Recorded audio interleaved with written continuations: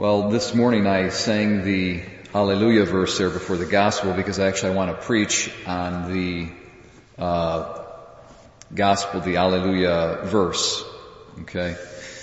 And I'd like to praise the Blessed Virgin Mary and glorify her as much as I can.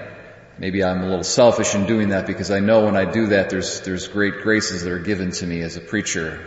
Whenever you as a preacher put forth the Blessed Mother and propose her to the faithful for imitation, and you explain her, expound upon her, and glorify her, you get a lot of graces from God. So maybe I'm kind of greedy. That's my motives here.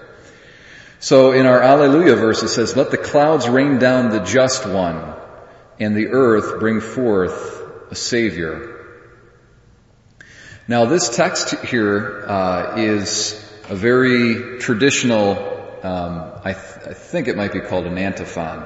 I'm not exactly sure, but in any event, it's a traditional part of the liturgy going back ages and ages and ages.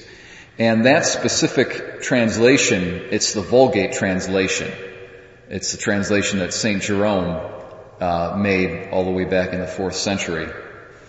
And if you turn to the passage that this appears in the Bible, it's Isaiah 45:8. And so a lot of Bibles, if you open it up, it says, in Isaiah 45:8, it says, "Let the clouds rain down righteousness, and the earth bring forth salvation." That's what many translations will say. But this right here, it's the Vulgate translation. And so it's not just righteousness, but it's the righteous one, or the just one. So it's personified. It's righteousness personified. And then it says, "And the earth bring forth not salvation, but a Savior." So it's salvation personified. And who is that person but our Lord Jesus Christ, the just one, the Savior? And notice that there's two elements that are involved in this process of production of the just one and of the Savior. You've got the clouds up in heaven, and you've got the earth down below. And that is a symbol of God, of the uncreated being of God, the Blessed Trinity, and then also the earth, meaning creatures, created beings. And so the coming of Christ in the incarnation involved both God in the heavens sent forth His Son, who was born of a woman. And so that's the earth bringing forth a Savior. The earth right here is a symbol of the Blessed Mother. And maybe there's a passage in Genesis I think of. It's in Genesis chapter 2. It says, it goes all the way back to the beginning of the creation of the human race. And it says, "At that time there were no herbs of the field, there were no plants, there was no grain." Basically, there was no cultivated agricultural produce because there was no man on the earth to till the ground, and the Lord had not caused it to rain down on the earth. And that, there's a lot contained in that little verse. What it's saying is that produce is, agricultural produce is the fruit of two elements, both divine and human. So it takes God's providence to send the rain, and it takes man's labor to bring forth the grain for bread to be made. And we say this in the offertory.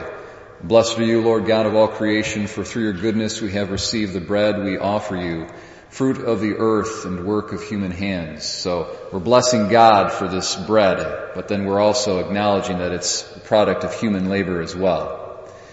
And I think that's what's going on here a little bit, is that you've got a combination of the divine and the human.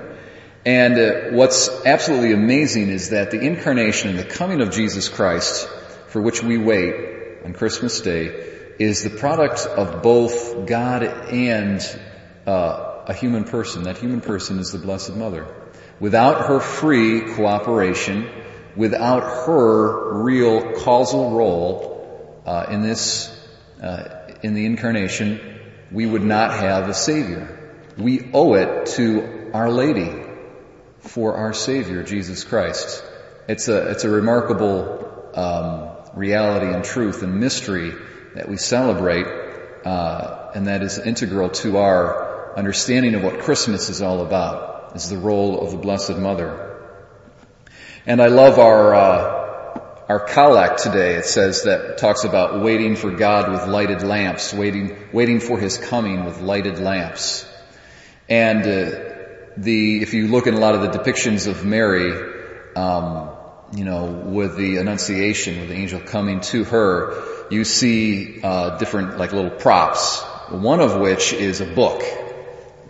And the idea is that Mary was a woman who was very, very intent on meditating upon the Old Testament prophecies.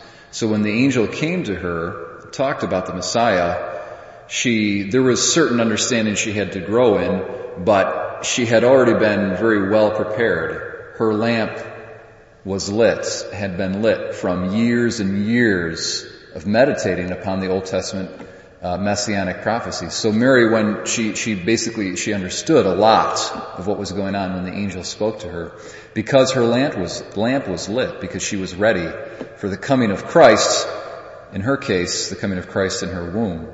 And she freely consented to that, and so the clouds rained down the just one, but in this case, the earth brought forth the Savior.